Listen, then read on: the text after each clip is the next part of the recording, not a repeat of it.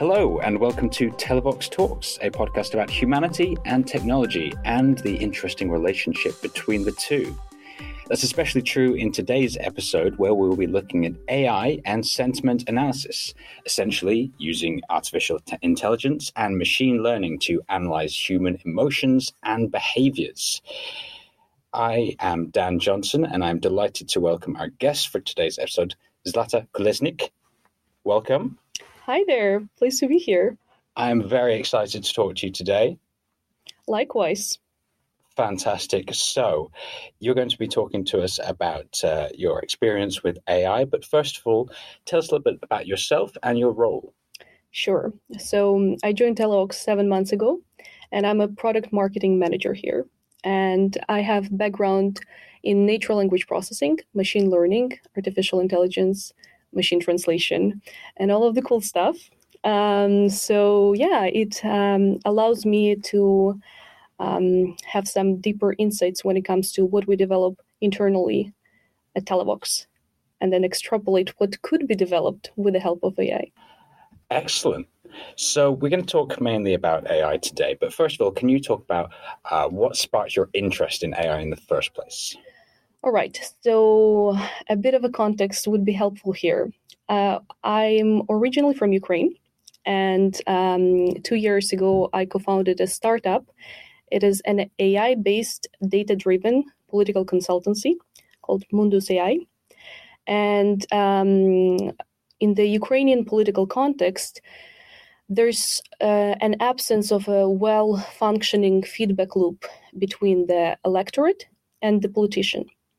So it's difficult to understand what is happening out there in the open among the publics, and to understand what are their pain points, what are their daily struggles, and how politicians on different levels, be it regional, national, or otherwise, can address those pain points. So what we did, we basically designed a model that allowed us to do sentiment analysis and social media listening. Let me elaborate a bit more on what it means. So basically, every single politician in these days has a Facebook page, Instagram page, Twitter page. And this is the key outlet for how they disseminate their campaign updates or what's about to take place in this or that region, etc., etc. And what is a common scenario in Ukraine is that electorate and all of the people from within the region, they actively participate in this discussion. So they would comment on, all right, there's a new swimming pool that is about to be opened. There's a new kindergarten that is about to be built. Is it a good idea? Is it a bad idea? So it's like a public forum, and everyone has a say there. And usually politicians listen, but not always. And the problem with this configuration is that it's difficult to analyze this much text data, right? Because it's like, imagine we have 42 million in Ukraine, and everyone actively participates, and they want to express their opinions, and politicians want to make them feel heard. So how do you do that? You collect all of this text data, all of the comments, you analyze this text data, you tokenize it, you cluster it into topics, let's say public infrastructure, utility services, healthcare, etc., depending on what's of interest to this or that politician. Then you analyze it, what sentiment does the data have, be it positive, neutral, or negative. And then you tailor your decision-making and your political campaign based on the inputs that you derived from these insights, from this data, from this social media data. Does it make sense? It makes sense. It's highly fascinating. And I'm really intrigued. So we talked a little bit about the term sentiment analysis. Exactly. Could you give us a very, very brief explanation in general on what sentiment analysis means? Sure. So sentiment analysis is basically drawing insights from text data. And there are three typologies of sentiment: positive, negative, and neutral. So let's say I tell you, oh, you look nice today. This is obviously positive. Oh, the weather is terrible today. This is obviously negative. However, there's a tricky bit to sentiment analysis as a concept because it has to account for irony and sarcasm. And this is the trickiest part when it comes to model training and when it comes to all of the advanced analytics that are part of recurrent neural networks, convolutional neural networks, etc. How do you get around that? I imagine it must be incredibly difficult to detect sarcasm and irony in text. Well, yeah, that's pretty complex. But again, AI steps into the whole picture here. And again, there are two complications, I'd say. It's the volumes of data. We always have to deal with big data, and it's very difficult to analyze it manually. And then, as I said, there are very intricate pieces and bits in different languages. So, for example, we were working with Ukrainian and Russian languages because these are the predominant languages that are spoken in Ukraine. And we had to adjust all of the models that are already in place. So we first translated all of the inputs from Ukrainian and Russian into English. Then we tokenized it, clustered. There's this concept called lemmatization. So we basically removed the endings so as to narrow down the word to its root. And then the model training is easier if you kind of reduce the complexity of the input text. And the input text is called corpora or corpus. Basically, this corpora is what we got from the social media platforms that were of interest to different politicians. You've used the term tokenization a couple of times. Could you explain what that means, please? Sure. So it's a very widely used term within the engineering space, I'd say, and it can mean different things in different contexts. But in the field of NLP, tokenization is basically assigning a token. It's like splitting words into units. And then each unit represents a word, so to say. So you can think about it as like we have a bag of words. There's actually an algorithm called the bag of words. So you put all of those tokens together, and then this results in our input, basically. And I have another question as well, based on what you've just said. You talked about that you needed to translate everything from Russian and Ukrainian into English. Yeah. Why is that? Is it just that there's more data available in English, or is there a specific use case that this is for? Well, basically, we were using Roberta. This is one of the algorithms that is widely used within the field of natural language processing. And in order for this model to work, all of the text had to be translated into English. This is a very common scenario because all of the models, they are trained on English corpora, and there's always a need for some sort of fine-tuning when it comes to other languages. And this was just the most cost-efficient way. And being a startup, you always think about cost efficiency. And of course, you think about the error rate and how accurate the outputs are going to be. So yeah, these were two constraints that we tried to optimize, and hopefully we succeeded. I imagine with specifically sentiment analysis, there's a big risk in losing some of the meaning in text in translation. How do you try and combat that? Well, so we actually hired a third-party consultancy to help us do this work for us, because again, it takes a lot of time, and you really have to be very thorough when it comes to annotating text and annotating the sentiment, be it positive, neutral, and negative. And again, as I mentioned, with sarcasm being huge, and especially on social media, there was a person going through every single comment, basically, and double checking whether it's correct. So the output of the model is correct. So, and an assigned sentiment is correct or not. Of course, we didn't do it like all across.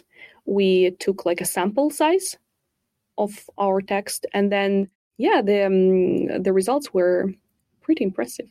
Are you able to tell us a little bit about the results, or is that off limits? It's more about like the error rate. So it was pretty low, and the outputs were correct 76.9% of the times, which is, again, now we're talking about a reinforcement learning, which is the concept that basically the models train themselves. It's not a finite state. So once you develop the model and you put it into practice, it keeps learning. So there's like a reinforcement loop that keeps moving. And once you train the model and you set it in motion, it never stops learning. So basically, our assumption, an educated one, is that the error rate will decrease over time as the model gets better and as the model learns new patterns in data, as the model understands some intricacies of Ukrainian language and like the translation that we have put in place.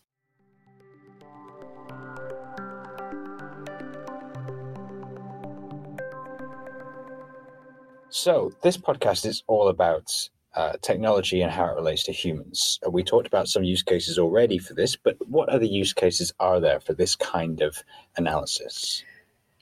The most ubiquitous one, I'd say, is chatbots. And basically, it's very widely used within the service sector and like commercial sectors. Let's say you are an online store and you want to understand whether your customer base is satisfied with your service level or maybe the product that they received, etc., etc. This is easily done if you are to tap into sentiment analysis as a function of it being integrated into the chatbot.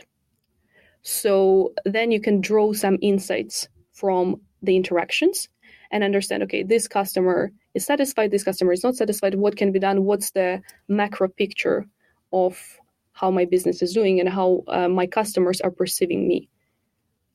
And of course, apart from chatbots, you can think about social media listening in general, not within the political context, but rather within the business context. Again, every single brand that we're aware of has a Facebook page or has an Instagram page, and it's very insightful to understand what people are saying about your business, about your service, about your product.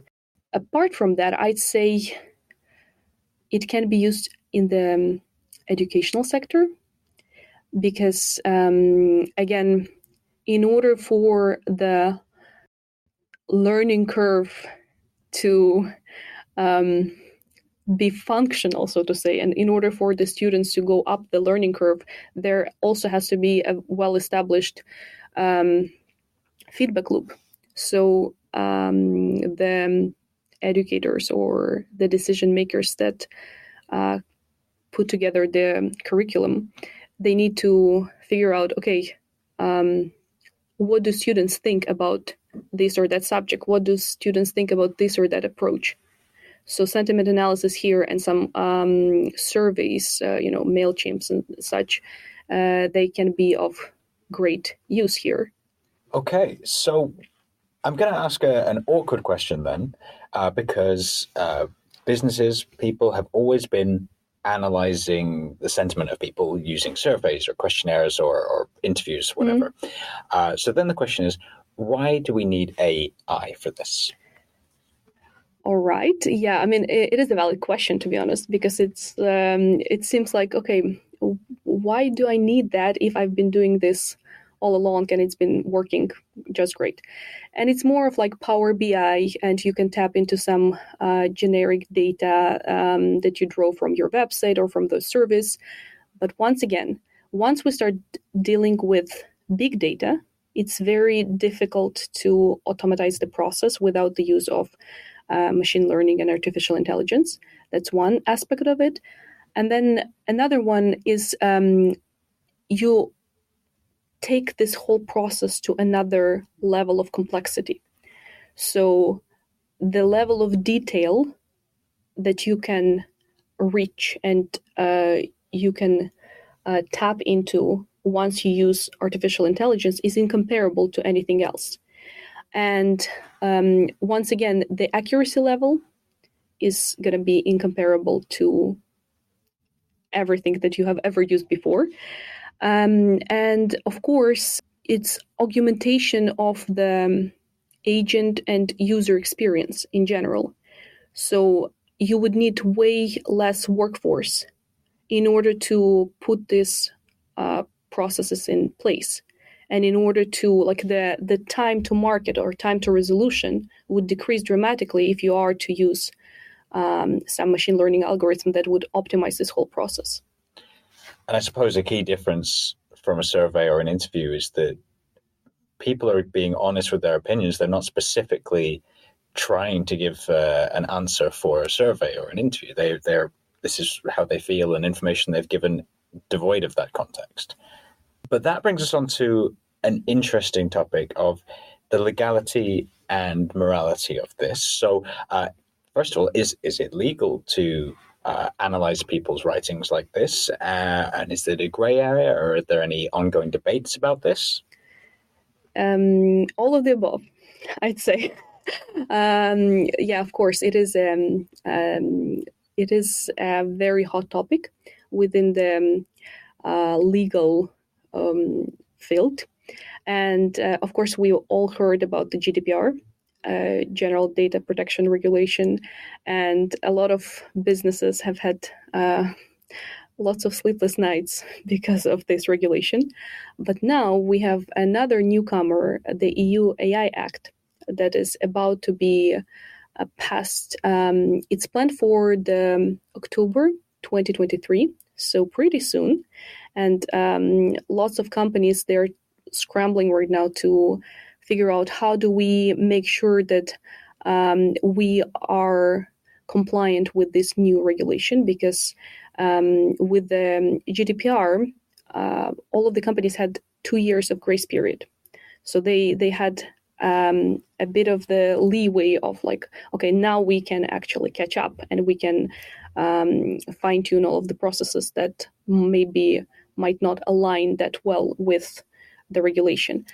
But with the EU AI Act, there's not going to be such thing. So it's a bit more complex.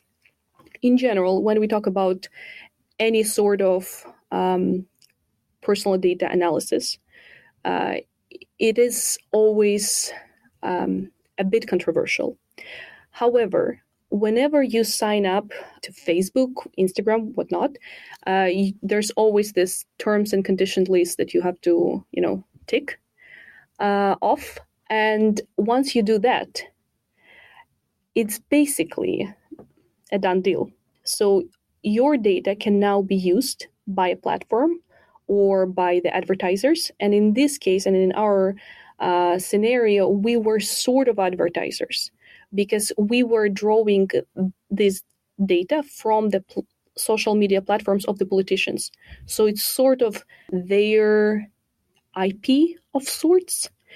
And also what made the whole process a bit more streamlined for us is the fact that Ukraine is not yet part to GDPR. even though we were compliant, we didn't have to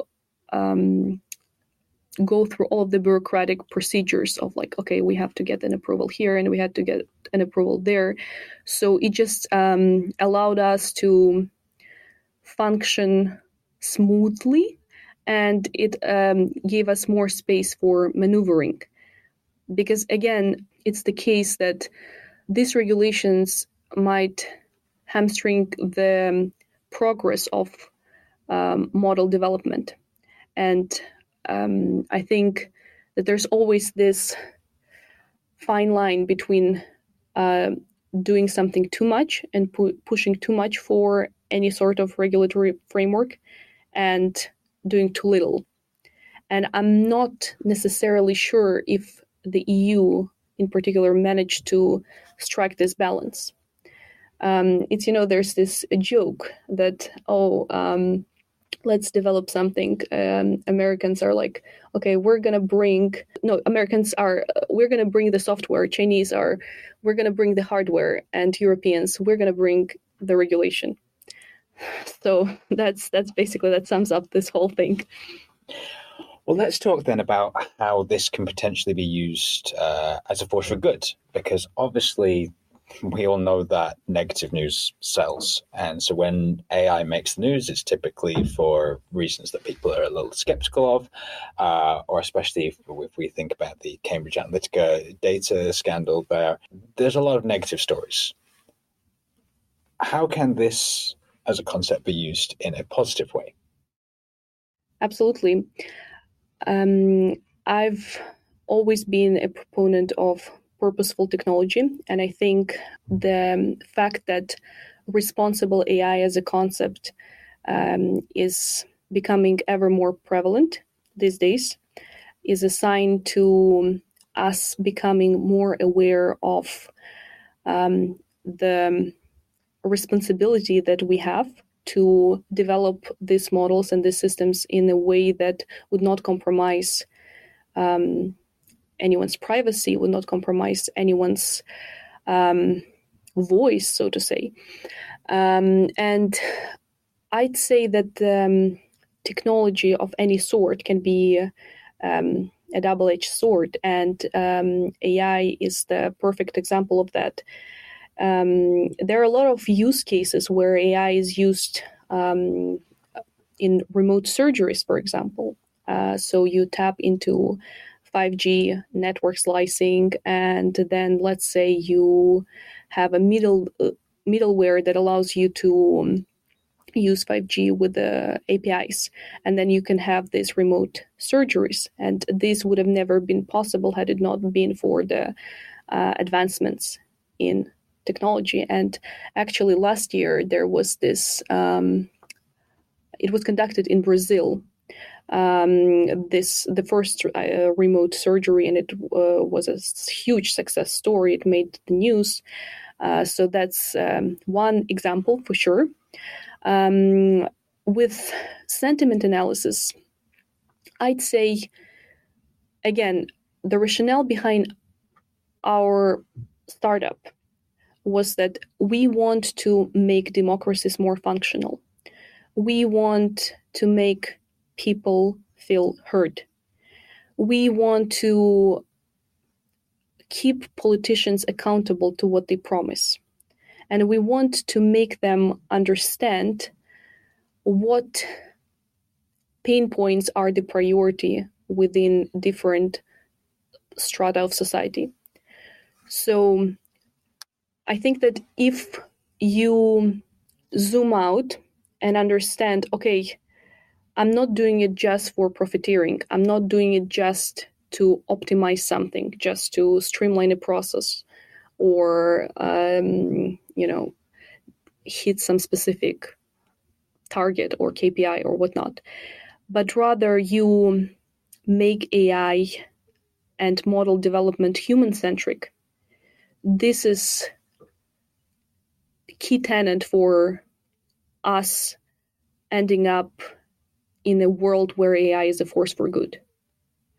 And once again, right now there's this huge trend of making AI interpretable, which essentially means that it's no longer a black box approach to model development. So you don't understand how did the model come up with this output. You don't understand, like, okay, where does this come from? But rather, you really distill down all of the processes and all of the inputs that were part of the output.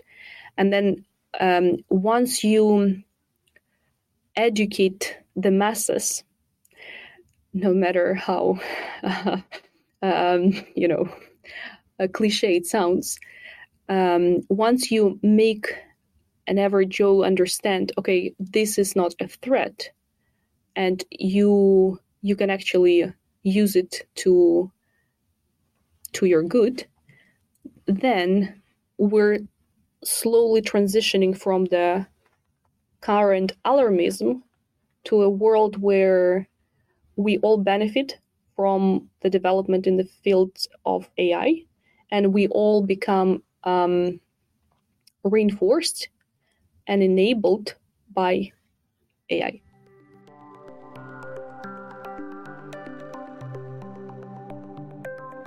With the AI, it sounds like it's really developing at a really fast pace, and we're always seeing new developments coming out. I mean, even just a few months ago, the internet was going crazy about the Pope's puffer jacket. Mm-hmm.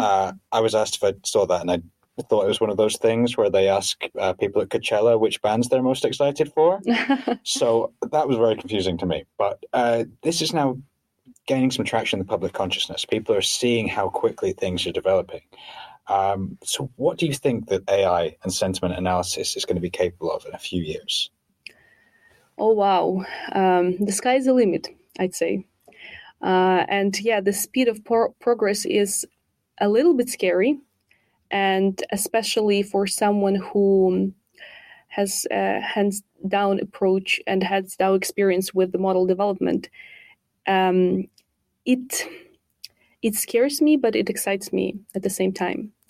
And I think in the upcoming months and years, well, first of all, we have ChatGPT 4.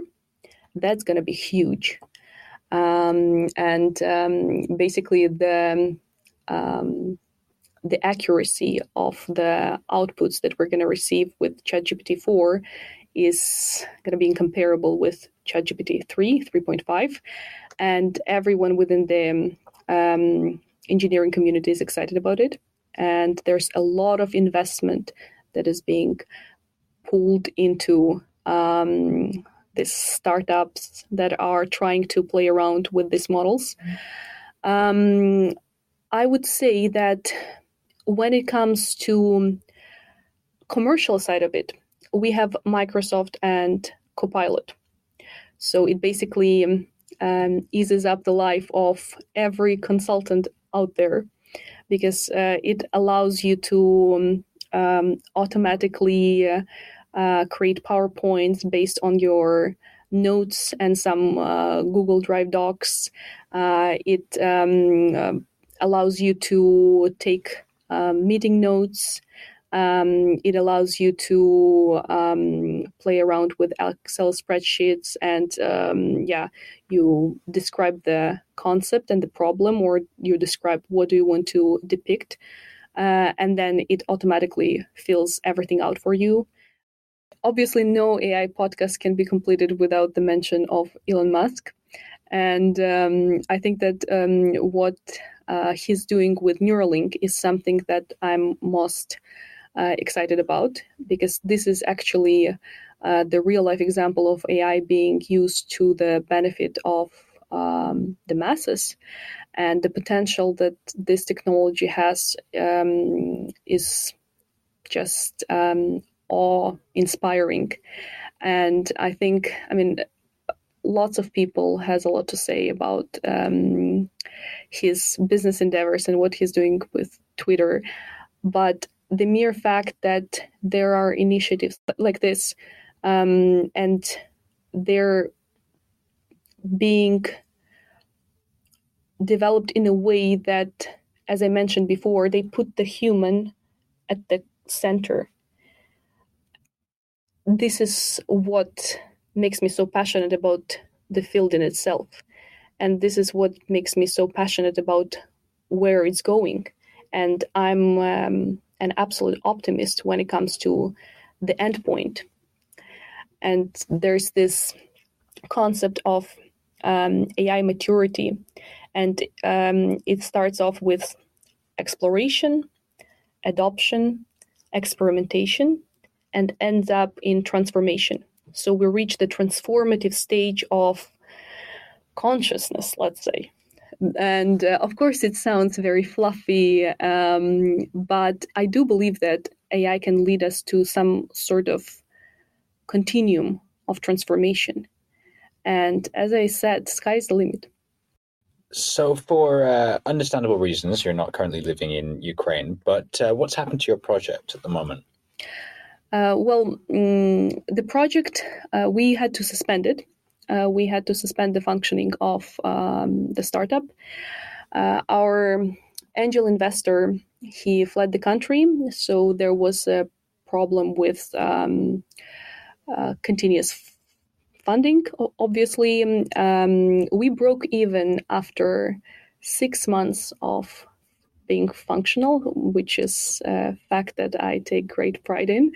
So it wasn't even the matter of investments per se, but rather all of my team was not from Ukraine. So obviously, once the war started, it was very distressing, and all of their family members reached out saying, no, you can no longer stay there and you have to leave.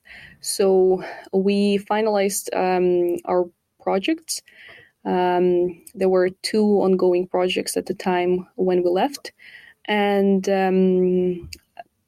basically discontinued it. And it's something that still makes me very emotional.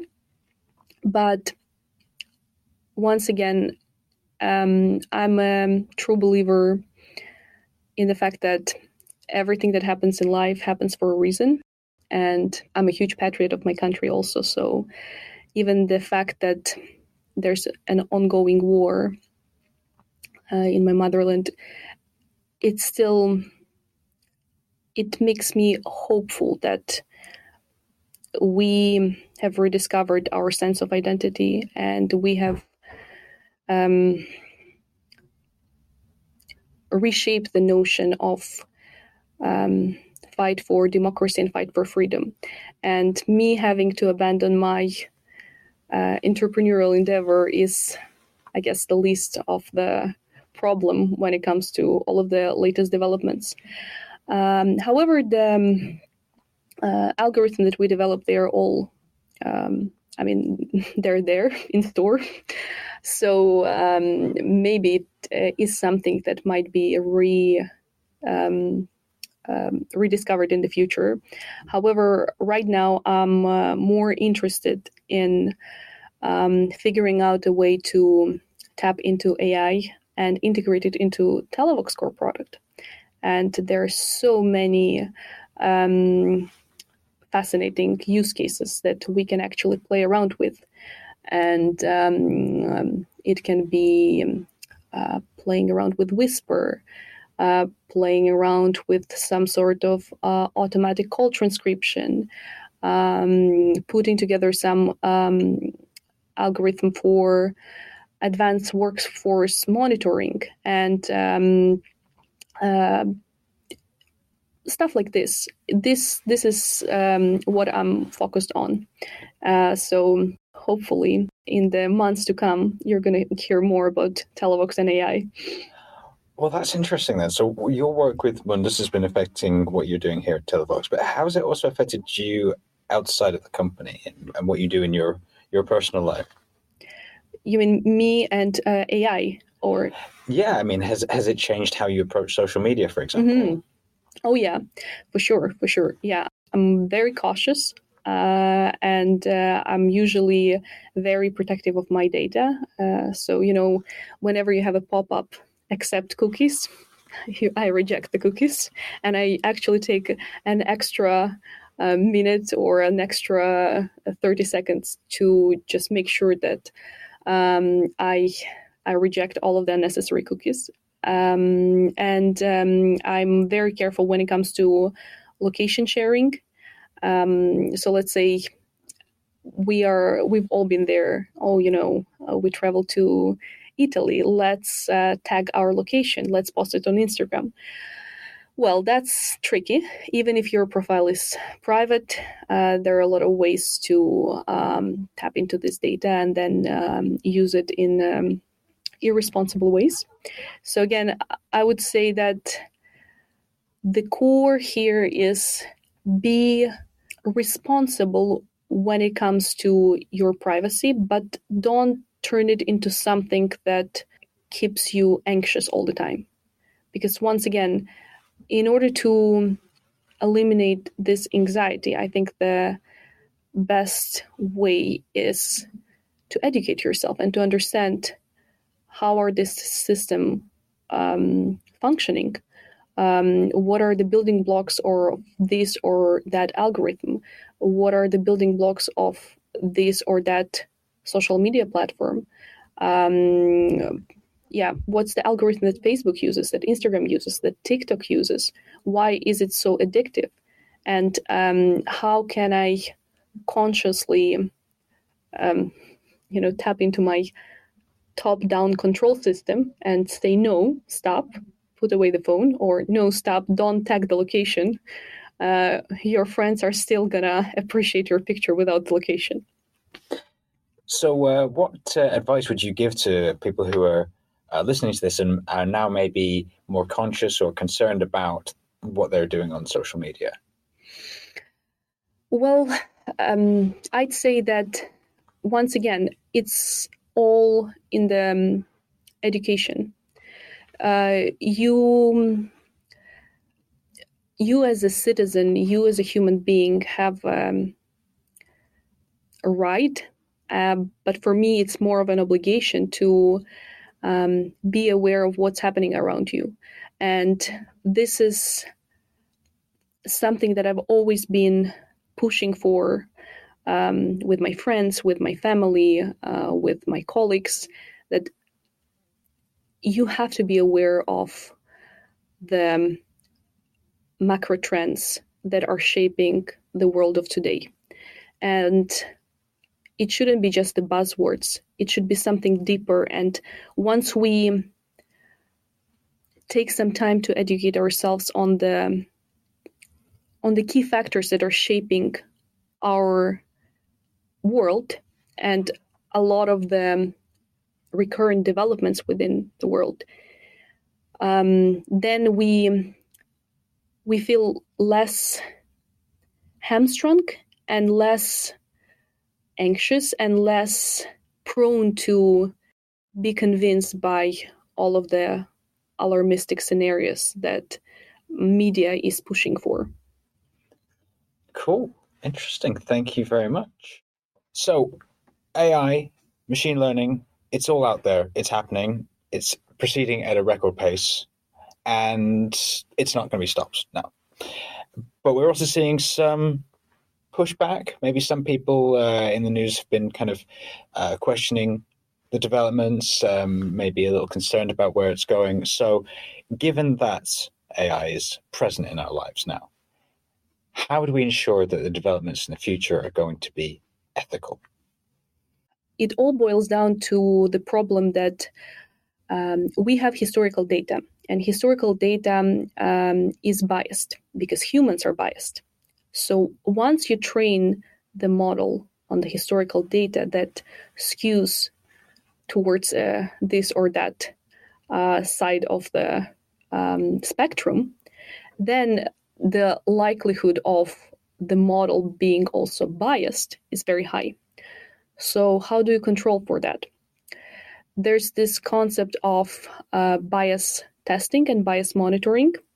And this is also one of the requirements for the EU AI Act. So this is going to be a key tenet and the key responsibility for all of the companies that are integrating integrating AI into their core products.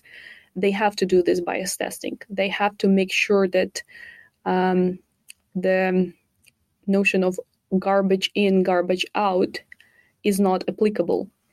I would say that once the legislation, the EU AI Act, once it is in place, and if the companies are handling their data and model development responsibly, and they're putting in place all of the possible breaks that would allow for responsible data handling, then we shouldn't necessarily worry too much about the future.